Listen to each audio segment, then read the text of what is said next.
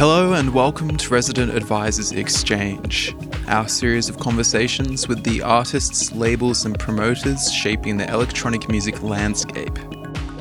My name is Mark Smith and I'm the tech editor at Resident Advisor.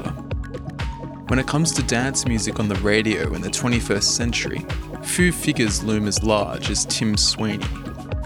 He of course is the host of Beats in Space, the hugely influential radio show on WNYU that just hit 20 years of broadcasting and is just shy of its 1000th episode.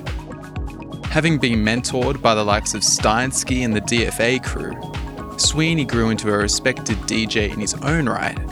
But despite his busy schedule, he's still been broadcasting every Tuesday night at 10:30 p.m. for all these years. This exchange was recorded live earlier this month in Sydney before a 20 years of Beats in Space party, and sees Lorna Clarkson lifting the lid on the influences and experiences that made Sweeney into the vital figure he is today. As always, you can find our full archive of exchanges on residentadvisor.net and follow us on SoundCloud at ra-exchange. The exchange with Tim Sweeney is up next.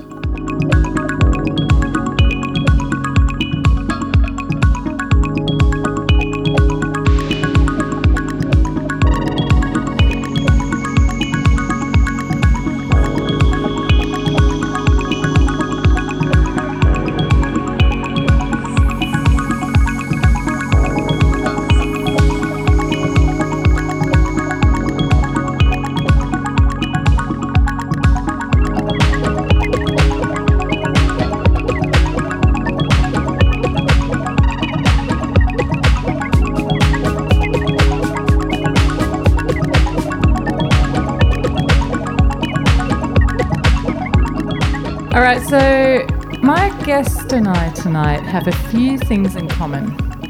We've both been doing a radio show about 20 years. Our radio shows are both on a Tuesday night. It's just so much in common. It's like we're speed dating in public. That's weird. I know you're married, it's okay. And we probably both prefer to be sitting in a studio than in front of a crowd of people. Yeah? Yeah. I'm certainly sitting with a man who's more used to being in my seat as the interviewer, the facilitator, and the introducer, the host. He's been presenting the incredible Beats in Space radio show for now 20 years. And in that 20 years, he's nurtured an 18-year-old's passion project into an internationally respected platform for excellent music, new and established talent, a record label, and an enviable DJ career. He's an excellent curator. He's quite an excellent human. We've now spent a couple of nights together chatting, and he's the boy who never left university. Welcome, Tim Sweeney. Thank you. Thank you. I love the idea of never leaving university. How do you get to do that? It's a good question. Well, starting out, I guess after I graduated, to keep doing the radio show, I took a class in the School of Continuing Education I just found whatever was the cheapest class to never showed up just to go and keep doing the radio show because you needed a student ID number to keep doing the radio, and I didn't want to quit. So I did that for a while until kind of the student management stopped asking. And then, hopefully they still are okay about it. But I'm always on edge with whether they will kick me off. It's kind of... I never know. The students who are running it, it's every 2 years kind of changes. So it's a different 20-year-old who is bossing me around. Oh. Yeah. So do you have a kind of system of backhanders, keep them sweet? I buy beers for them and things. Yep, that's good. I find young students really do like beer. Yeah. Hey, you can get into the show. I don't know. Yeah. You just try and be nice and hopefully get along and someone there in the management knows what's up. Can I just ask, what was your original degree? I studied music. Oh. Music technology was but that was how, I connected with DFA. Was I had to do internships, and so my first internship was with Steinsky, who is kind of like original hip hop guy of New York. Mm-hmm. And after working with Steinsky, I met the DFA guys at a bar, and I just asked if they needed any help, and then started that internship. But it wasn't that simple. It was a little bit more like, there's more kudos there, because you were actually DJing and you were playing some pretty awesome music. I was DJing I mean, my thing was at Plant Bar was I was opening DJ. I wasn't allowed in the bar yet because I wasn't old enough. Of course, because New York is 21. Just 21, yeah. Right. So the only way to get in, was I was playing 7 p.m. to 10 p.m. before the parties started. They would be getting in lots of names into this small bar, definitely way smaller than Frida's Plant Bar. So I would meet a lot of people or listen to a lot of, DJs there. And the bartender was Luke, the lead singer for The Rapture, so he liked what I was playing, and he was the one who gave me the gig there. I brought in a mixed CD and gave it to him, and he was like, "Yeah, you can come in and play before a party," And he said, after listening to me, "Hey, I like what you're playing. I think you would like, this guy who's producing our record, Tim Goldsworthy from Mowax, because you're playing a lot of Mowax records." And I was like, "What? Tim, you're working with Tim Goldsworthy, what?" So I was like, "Next time Tim comes in, you have to introduce me," And so there was one night, I don't know, I think it was probably Shit Robot Marcus was DJing that night because he was one of the owners of the bar and regular on the weekend, and I think Tim and James came in and were probably partying a lot that night, and and I went up to Tim and just told him I was a huge fan, and I definitely snuck in the Steinsky thing because I was like, I worked for Steinsky, because UK people always know about Steinsky, but US people never know about Steinsky, and so I knew Tim would know about, you really worked for Steinsky, okay, and then. He was like, "Okay, come in on Monday to the studio and we'll talk more." And, I went in on Monday, and then that was kind of 2000, early 2001, before Twin Towers, they were still there. And I remember I was supposed to I would just go in every day and kind of sit in the studio with Tim and James. It was before the record label had actually even started. They were just the production duo, and they were, working on amazing remixes, and it was super fun. Yeah. So you got a few records to play on the show. I got, definitely there was a lot of, early records from that to play on the radio show. That was amazing. Mentors are incredibly important when you're starting, especially in a creative career. So what did you get from your internship from Steinsky and then also from DFA? What were your takeaways from each of those experiences? Yeah, Steinsky for me was the real New York character. And, I'm from Baltimore originally, so when I moved to New York, listening to Steinsky and his stories, he had a huge record collection, but he had a story about each record, and he is all about sampling. So he had all the records that every hip hop artist had ever sampled. So I had to go through, one of the projects with him was I had to go through and his big songs were the lessons, and he had to do a performance of it live, so he needed to find all the original samples. And so I had to go through all the records. Like, one of the projects for him was to go through and BPM records for his DJ sets. So I just was listening to everything and just BPMing it, and that was like just a... How did you do it? Yeah. Because this is before the internet, people. This is not bpm.com. Yeah. You know, no, he had a little box. Plug in. He had a box, and you would just kind of like sit there and tap, you know, and then I would just like write it down on a sticker and put it there. And I mean, it's good to have... I still put BPMs on my records too, so you know, it's a good thing. But that project was like such an eye-opener for me, just going through his records, because he had also a lot of different styles of music, and he was also into spoken word records. And since Dr. John passed away, he was such a huge like New Orleans funk, blues, jazz fan. So like he put me onto all of that. The meters, and it was just kind of like, okay, you have to listen to this. Oh, you like this? You need to listen to this. And that was kind of how it was at DFA too. It was kind of like, oh, you haven't heard this? You need to listen to this. And so just kind of like homework for me.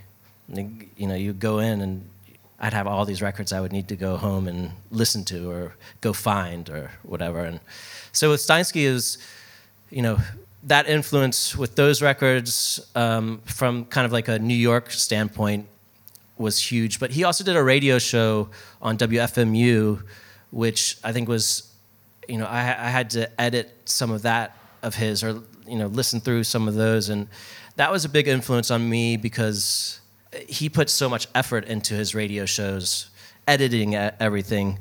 And one of the projects that he had was called, he had a voicemail machine at the time, and he would leave the phone number for people to call in, but he would have a question like for people to answer, or some kind of, it would be some kind of question that people would answer, and he would put together a collage of the answers. But it would be it's what influenced me to start the Beats in Space hotline number. But I don't really leave any good questions for people yet to leave good answers with. But it was listening to people's answers that they put was something that was huge for me to like hear listeners. It's that thing of not reading what people are typing, but it's like to really hear someone's voice about how they're feeling about something. It really hit me. So it was something that that influenced me for my radio show. From Steinsky, I was just like, okay, I need to do something, I need to use that somehow. Yeah, because doing radio can be a very one-way kind of process. You're in a studio, you're often alone, or maybe you've got a guest, and you're talking to yourself. Sometimes it feels that way, yeah? Yeah, totally.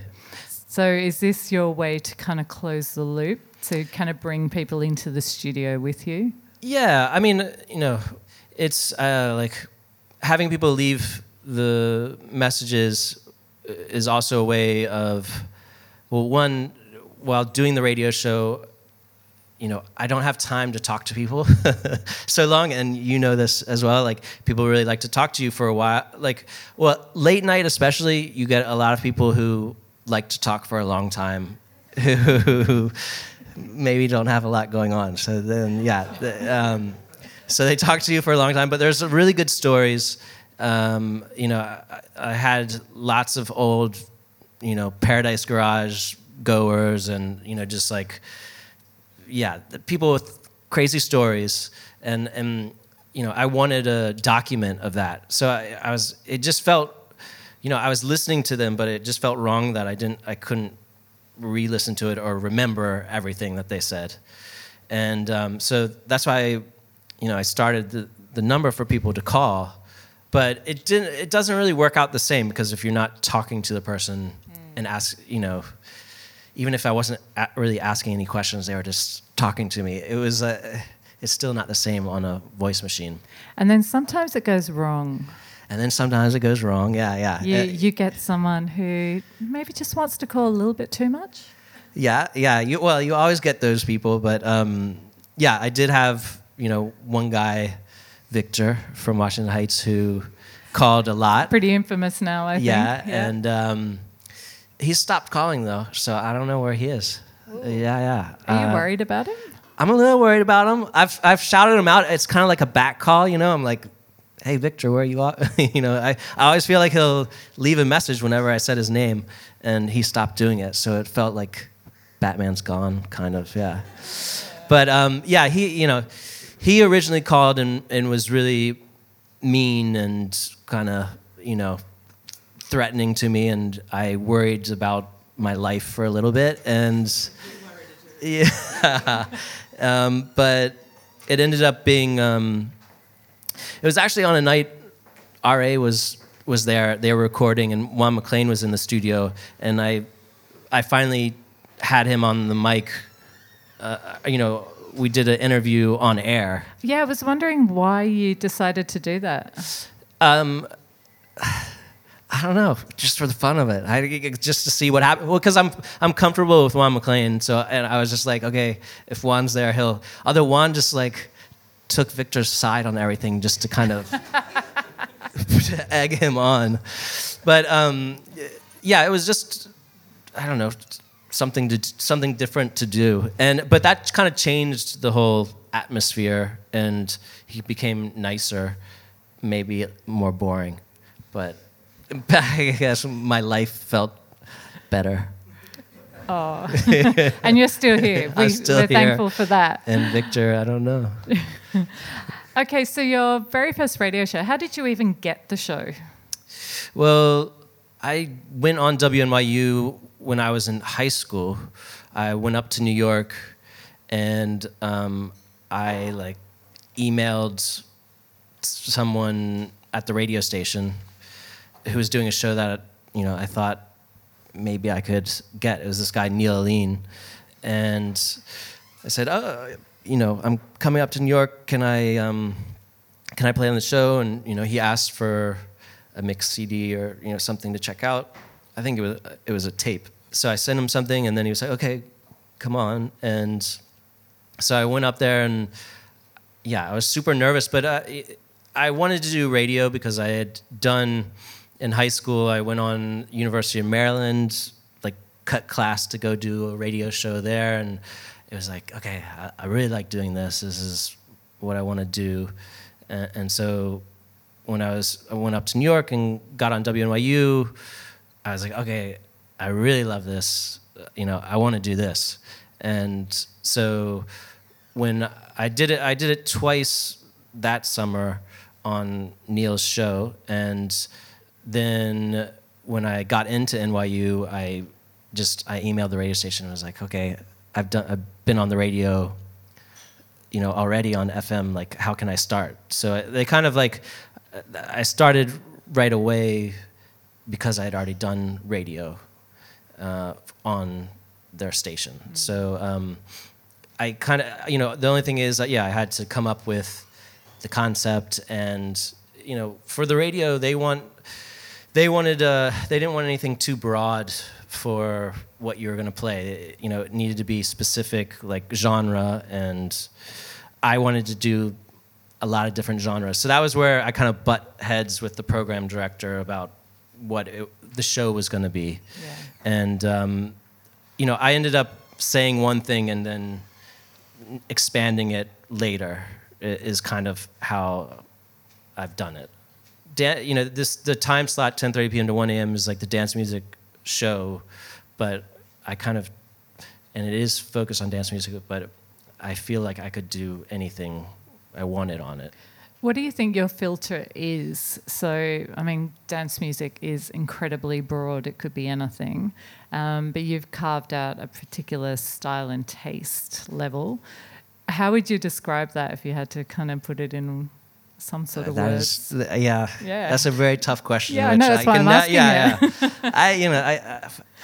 It's really hard to answer that. It's just what enjoy, and that is kind of just whatever I'm thinking is interesting. And, a lot of times I also need to just, do something completely different just to stay interested in the show, and just to keep, because it can be too much.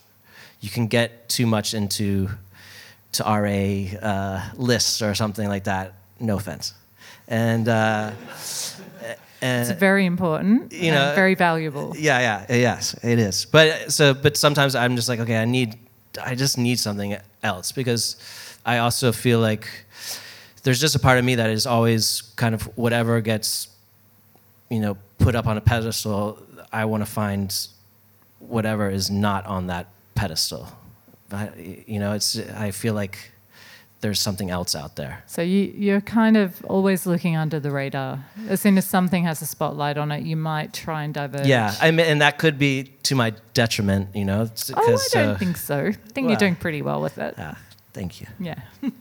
So the radio show started out very much you DJing, playing lots of music, but where it's at in 2019 is, from what I can tell, you're not on there a lot at all. Yeah, I mean, it has definitely changed a lot, and that's something I'm kind of, last year was a kind of big experiment for me with that, where I basically didn't play at all, and I was actually trying to test whether that would affect my DJ gigs, or like whether that would, I don't know. It was kind of like testing how things would work if I didn't play on the radio show, because I'm always have this fear, like I play on the radio show, everyone knows all the records I want to play at the club, and it's like, you don't have those secret weapons that everyone else, they don't do the radio show every week, so they don't, no one knows what they're playing. And so I was like, okay, if I take that away, what happens? But I felt like I didn't get any DJ gigs, so then, I don't know how well it worked. But I really definitely miss doing the radio, like doing it every week, having that mix every week forces you with listening to new music and finding the best stuff each week. Otherwise, you can become complacent on what you have. So I definitely feel, I've been trying to change it now this year, where, I want to bring it back to like one guest and me, but it's still been I still have a hard time saying no to something that I see that is like a good two people thing together. At this point, my goal is at least once a month that I'm gonna play. But I want to put it back where I'm again. You're in there. I'm in there. Yeah, somewhere. And play. Yeah. I mean, because I don't feel like as a host, I have a good time being there and listening to the DJs. That's why I have them on. I'm curious about what music they play. I want to know about. I want to get inspired by what they play. But I also have this urge to play stuff, and the show isn't so built around me interviewing them. So that part of it doesn't. It's like quick on my talking. So this is the most you've talked for a very long time. Yeah, I'm having issues right now. Seem to be doing really well. Thank you. Just saying. Yeah, I'll have another drink. You mentioned the fact that a lot of people approach you. I was curious if what the tipping point has been for you in having to actively go and seek people to bring onto the show. Yeah, I mean, it's definitely changed, but I feel like it's with promos. You get sent all these promos, and there's a very small handful that are actually ones that are really good, and the rest you really have to search out. Like if I go to the record store, it ends up being those records that I'm most excited about that you find. Yeah. So for the radio show, with the guests, it's kind of in a similar vein. I get hit up by the booking agents or PR people. Sometimes it'll work out and I'll be like, yeah, I totally want that person on. Like didn't know they would be up for it. But then a lot of times I'm just looking at the club listings, who's coming to New York, and and I reach out and say, hey, I would love to have you on the show if you have time, or it's like I play a record, it's some record or a label that I like, and I just reach out to them and I say, hey, if you ever come to New York, I would like to have you on the show, please let me know. And so that's the kind of usual reach out for me, is just to kind of just tell them I'm interested, and then they tell me their schedule. But back in the early days of late 90s, early 2000s, when maybe Beats in Space wasn't known to anyone, who was the first person you got on the show that you were just like, yes? Well, I think it was the first person I had on was the one I had. I was a big Solid Steel listener. Cold Cut fan. Yeah. And I had DJ Food come on the show, I think as the first guest. And at the beginning, I kind of lied about the show because because it wasn't the NYU has two stations. There's an FM station that gets all across New York City, New Jersey to Connecticut, up to Connecticut, but that's only Monday through Friday, 4 p.m. to 1 a.m. And then the other times when I started, it was called 800 AM. So it was just an AM station that would only reach the dormitories. So no one was really listening. So when I started, for the first 2 years, it was just on that 800 AM. And I kind of just had to tell people I was on FM radio. Just to lie. Massaging the truth. It's a little lie. Yeah.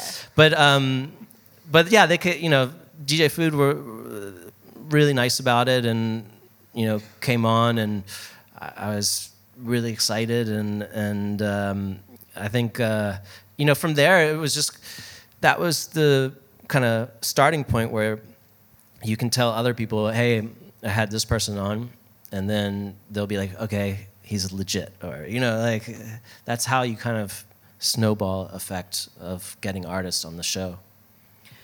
So when it goes well, and that's amazing. But we all have radio fails. So what's been the biggest cringeworthy moment in your radio career? It's probably been being too drunk on the radio. It's really... I remember falling on the microphone before, but I think that was with Super Pitcher at some point. That it was for New Year's Day or New Year's Eve, and definitely drank too much. I try and make those fewer and fewer now times. It's the risk, though, of a late night radio show. Yeah, it is. Yeah. Besides that, it's more. It would probably be more, guest interviews where someone doesn't want to talk and it feels like pulling teeth, or to get anything out. And it's kind of rare now that happens, and I think also if I feel that vibe now, I know just to just stop it and not try any more questions and just go back to music or next DJ, or so that's kind of stopped now. And so I don't think it. I don't know. There's nothing too bad anymore. No, I don't have any. It's all up on the radio. It's all up online, anyways. I don't know. There's there's no secrets here. Is there anyone, you don't have to name names, obviously, but that you were excited about having in the studio, but when you met them and had them there, you were just like, I will never, ever have them in again? Yeah. Can you talk around them? Or the situation without telling the person? I would prefer not to, but it's just, it happens, and you can get bummed out on some people, and it's hard. That's hard because you really like everyone's music, and you don't want someone you've met to kind of go against how much you love their music. So if I get that kind of vibe, I try not to talk to them as much, and you just try and keep your space, and you hope things will change, or you don't know what the situation is too, because people are touring, people are tired. I want people to want to be there, but sometimes they don't want to be there, and it's just kind of, you just don't know what happened to them that day or that week or whatever. So, I give them benefit of the doubt. I don't know, talk shit about them later, I don't know. But maybe not on the microphone. But yeah, not on the microphone right now, but afterwards. You once said in an interview that you'd love it when people bring drama to the show. You would love that. Has that ever happened? Not as much as I'd like. It's just a thing I talk about with friends at the record store. Because like on the hip hop stations, there would be like a lot more drama happening, like beefs and stuff. And so we were like, dance world needs more beefs happening, so you can like, I could be reporting about it, and be fun. But yeah, there isn't really that much drama to report on in electronic music. Yeah, it's a little bit sad. So you don't have those those people that are kind of causing drama, or I don't know. Yeah, it was something where it was like it'd be fun to have more of a talk show where you could talk about people, and it doesn't feel like the dance music world is ready for that. I know, because you actually said you would be willing to get rid of the DJ mixes and swap it out for talkback radio at night. Yeah, I would like to do that. I would like to do sit there with someone and shoot the shit, and like, I think it would be fun. But obviously my ratings would go way down, but it would just, I don't know. I think it would be fun to, especially for late night radio, like just doing like just talking about stuff with someone is kind of what late night radio is about. So you could be like an agony aunt for electronic lovers. Yeah. Yeah? No, I think, I really wanted to do one where we would call up people about their love life and, help them. And, I thought it would be really fun to do something like that, but we are going to have a Q&A at the end. Yeah. So if anyone's having any relationship issues, just save them till the end. We'll get there. But, I always needed a good, it wasn't just me in the studio. It would have to be a crew then, a round table of talking. But panel of experts. Yeah. It fun. One of the things I love about your radio show, and it's not what you can listen to, but it's the wall of Polaroids. When did you actually have that idea start it? Was it from day one? That was not from day one. That was, originally I was using just, regular press pictures. Or the first website had no pictures. I always go to A1 Records in New York. It's kind of my regular Tuesday night or day ritual is to go to the record store there. So I'm friends with those guys, and they've been around for a long time, early 90s, and they had been taking pictures of DJs or producers who come in. They put some on the wall, but they kind of like just took them and stored them. And my friend Jeremy, who works there, was like, man, you should be taking pictures of the people coming in to your show because you're getting all these different people coming through. I was like, you know what, Jeremy? You're right. I should be doing that. I'm going to take your idea. I'm sorry. So, it was from A1 that I was like, okay, let's do this. Have them. It's just another way for me was another way to make it more personal. One, the photos more personal of the moment, and also you get their signature. So then it's another way of just like seeing something about the artist of like, okay, they have terrible handwriting, or this person's an artist. They do cool, And they really don't photograph well. Yeah, these people don't photograph well. These people, how does he do a photo like that? Yeah.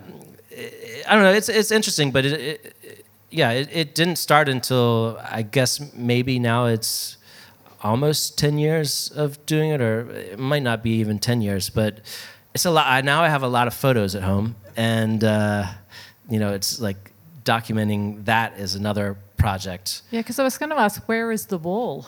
Yeah, the wall. I mean, the wall that everyone takes it in front of Polaroids is actually just of students at WNYU.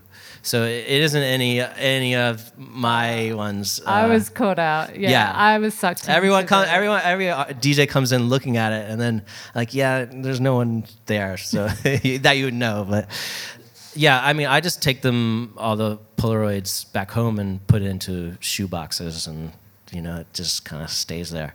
But no, I mean, I did do one Polaroid show at a gallery in New York, and we put up like 800 along the walls. It was pretty insane, and it was actually amazing to see everything and to see all the Polaroid, how people change. I mean, you saw also the Polaroid film changes, just how people getting older. Yeah, it's an interesting thing to look at when it's all really out in the open. I'm interested in your label. Firstly, why you decided to start a label, because it's difficult. It's hard work. It's certainly not for the money. Yes. And as someone who is consuming a lot of music all the time, I imagine it's like, how do you choose what to put on a label? Why did you start? Why did you do it? Yeah. Well, I mean, I think I started it on the 10th anniversary of the radio show, or the idea came. I was talking to Tim Goldsworthy from DFA about what I could do for the 10th anniversary, and he said, you should start your own label, in so many words. And so I was like, okay, you know what? All right, let me do this. Yeah, for me, a big part of it was the visual side. Like, with a record, I love the artwork of it. And I think, also for me, I've been working with musicians and DJs all the time, but I don't get to work with artists. And so with the record label, I finally was able to go into another world, which I found difficult to tap into, because it's like, I don't have these connections. Although at the same time, that visual art world is connected and people are friends with each other. So it's like, okay, like Eddie Rouchet, who I released Secret Circuit, knows a lot of the art world. So it would be like, okay, here's this person. And then, again, it's like how I started the radio show, that things kind of snowball. And so for me, I just wanted to have something super visual. I mean, actually, when I started, I wanted to have all records that I could just hang on the wall, as art pieces. So that's why all the early ones, they have like a sticker on them, but the sticker's like a vinyl one that you can just take off without it, ripping anything. And then it's just the visual art. There's no writing on it or anything, because I just wanted it to be a piece of artwork. I guess that's something that's also, you're losing nowadays with, the MP3s and digital things. So it was just, for me, I love looking at artwork, and I just wanted to get in there with that. But with choosing music, it's another thing that I get sent a lot of stuff, and so it was just kind of, there's a lot of unreleased things, and I was like, okay, I want to see what I can do. Like, let's see what things I can release and that I get sent that I really like, that should get out there, and see what happens. And it's a lot of work, and there's no money, and it's a headache, but it's fun, and sort of fun, and it's I want to keep doing it. It's definitely like it's like a little baby, and it's hard if it doesn't go the way you want. You want it. You get really into a piece of music, and if everyone else is not into it, it's hard. It's frustrating. Look, I want to leave enough time for questions. So I guess I wanted to ask, when you first started this whole journey, what was it you wanted to achieve? So 20 years ago, little 18-year-old Tim, what was it he wanted to achieve? I don't know. I just wanted to do a cool radio show. I really, I wanted to DJ, and I wanted to be able to travel, which I have been able to, but I don't think I had like a rule the world, mentality. Now I do. It's just kind of, I think I just started, I wanted to do something, I wanted people to hear it, and, that was kind of it. Like, that's why I started putting things online, was to get people to hear it, because like I said, I was on the 800 AM and there was no one listening.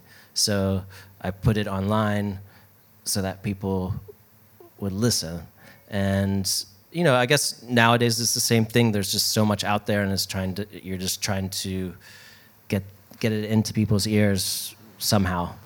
Well, now that we're 20 years down the track, what is it you want to achieve now? Because back then you were mentored by some incredible people, so they helped set you on a path.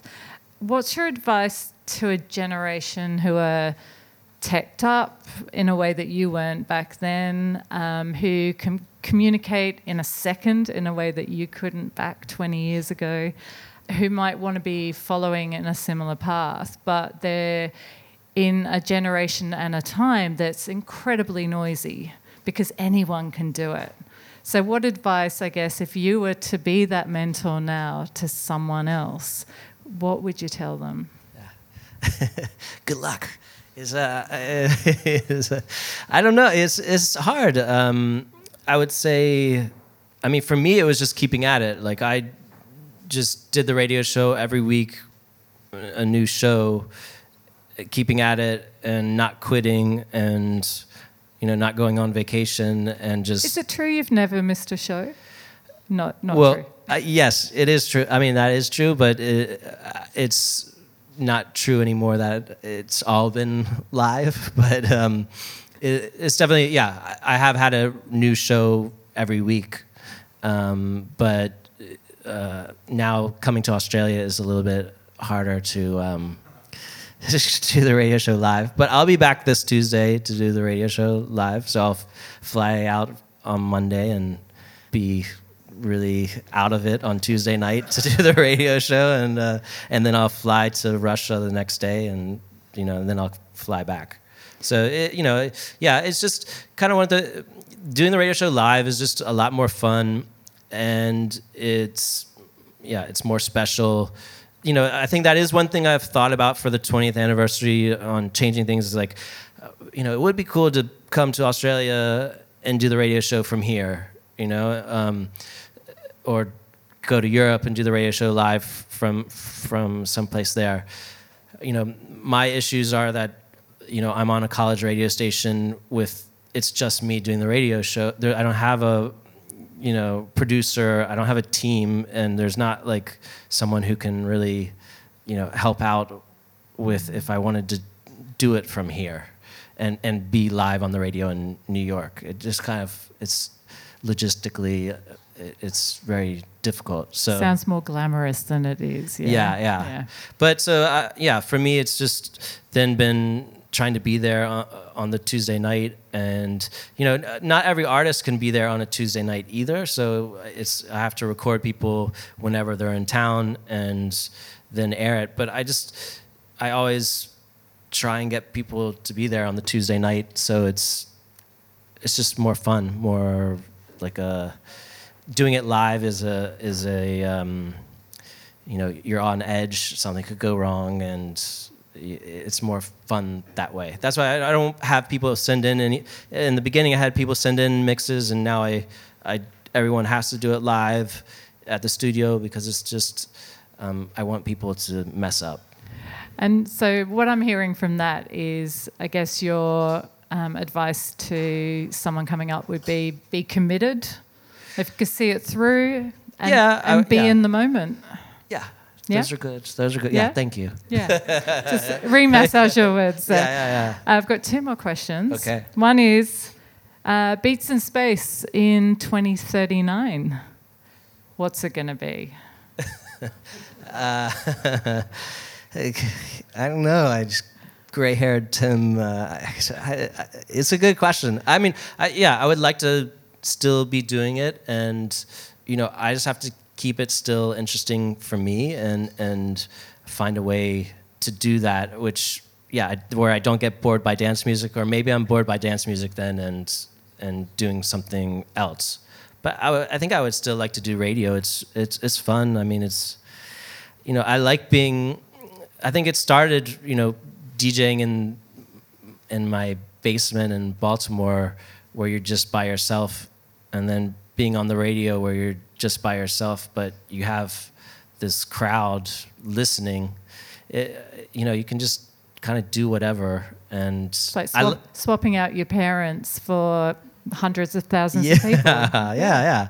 I don't know. There's like a freedom to it, and also with being on college radio, I don't have to worry about. I never have to worry about ratings or if anyone is listening. I assume no one's listening when I'm doing the radio show, so it's probably pretty true.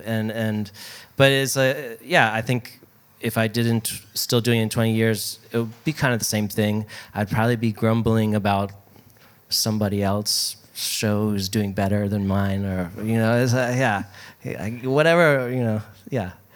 Okay, so for anyone who's not across it, you've just recorded and released your 993rd show, which means your 1000th show is on July 23rd. Yes. Is there something special planned for show 1000? I'm still working on that. But yes, I would like to do something special for it, but I'm still working on it, so I can't say more than that. So we'll see. I hope I can, I don't know, putting a lot of pressure on that one is difficult, but, So we just have to listen. You'll have to listen in. Sorry guys, I tried to get a heads up. If you have ideas, I'm still open to that. Yeah. We could find Victor. Tim Sweeney, thank you so much. It's been a great chat. Thank you so much. Really appreciate it. Yeah.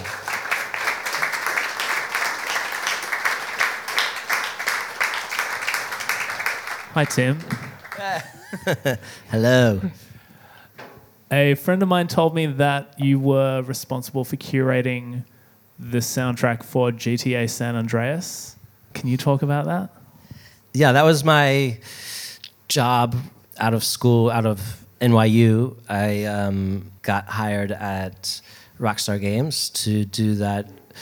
I don't know. Yeah, it was kind of just weird luck on that one, where they were looking for someone. They had done, what was the GTA before that? The Miami Vice one. And they had done that all, I think it was mostly Terry Donovan, one of the main guys from Rockstar Games, did that soundtrack. So he was super busy now that GTA had blown up so much, and then they needed to hire someone, so they kind of reached out to people in the music world, and I ended up going in for interviews and got the job as a young, 21-year-old. It was kind of crazy, just a lot of work putting together, I don't know, what it was, the 8 or 10 radio stations for that game. But it was, again, like something where I enjoyed finding all this different music. I kind of related it to my DJing, because I could just go to the record store. Now I had an unlimited budget from Rockstar Games to go buy all the expensive records, and so I could just go buy whatever I wanted, and I just kind of put playlists together for them to say, hey, these are the cool. They gave me like a genre, and everything had to be up until 1992, and so I just had to find like the best music from that. And can you remember the genres?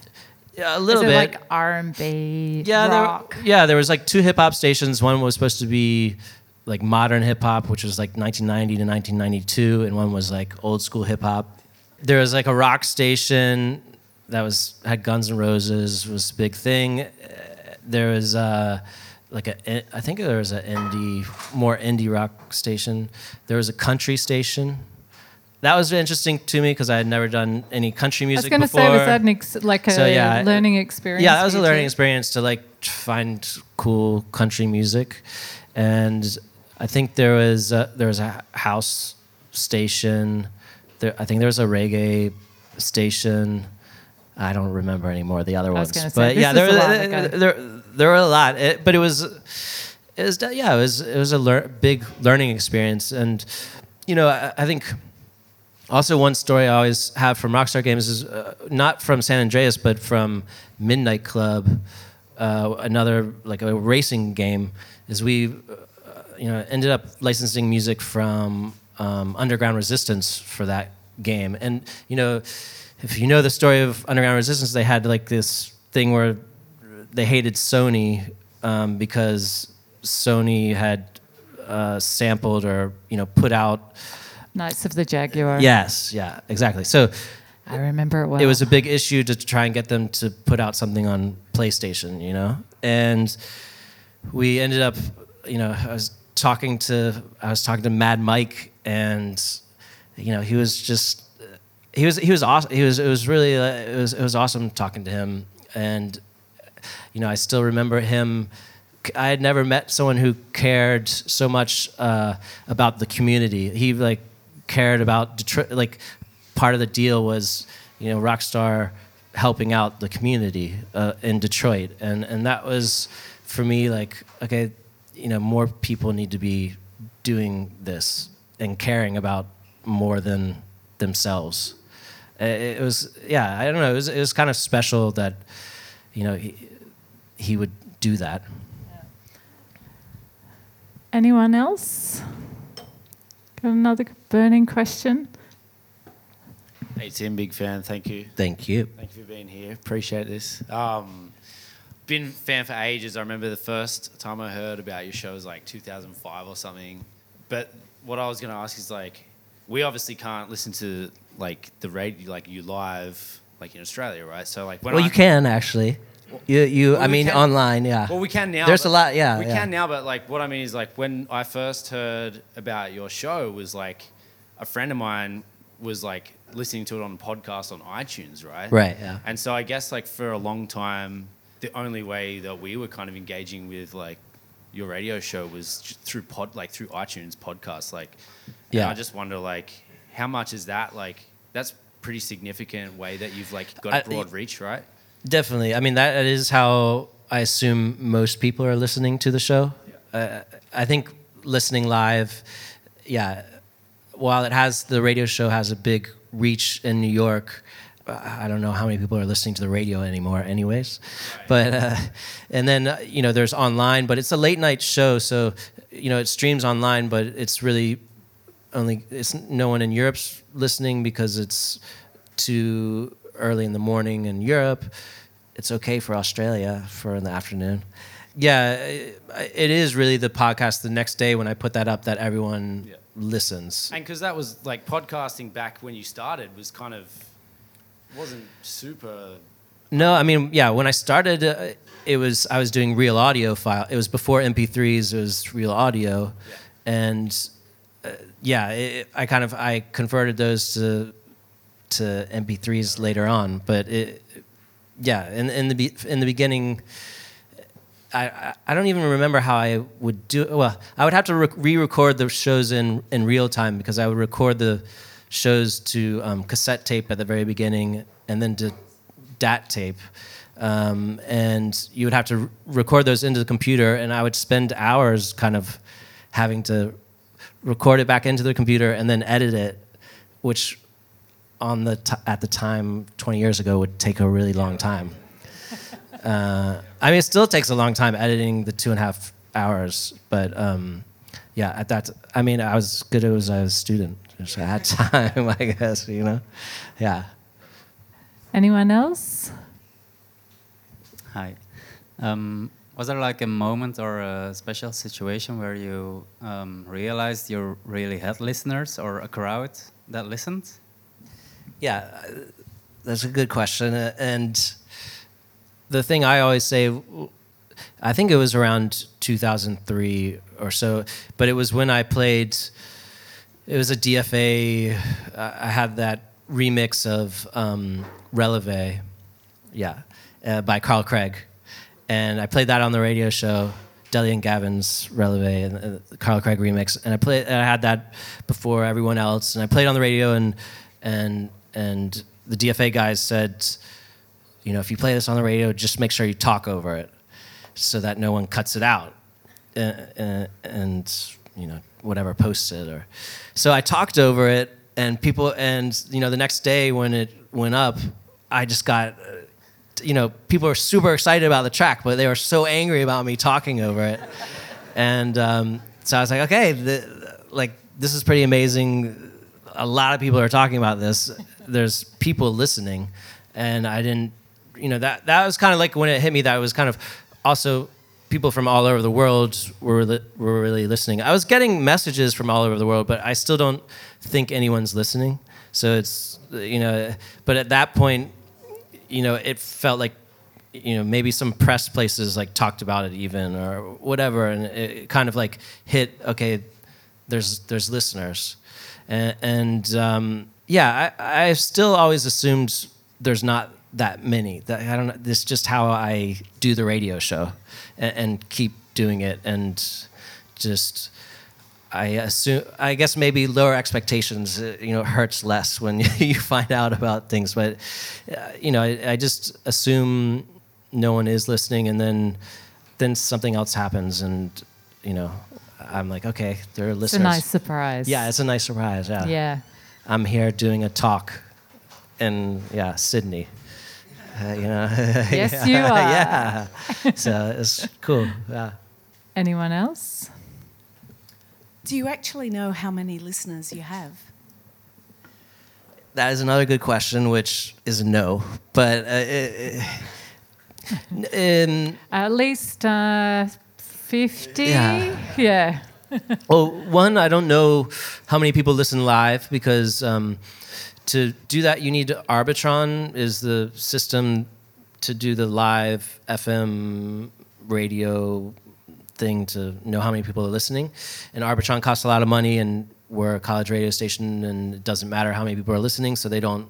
I think a commercial station could know and tell me, but I don't know any commercial radio people to tell me how many people listen. I don't know how many people listen streaming live at a time. I don't have that access. Oh, come on, you can get that.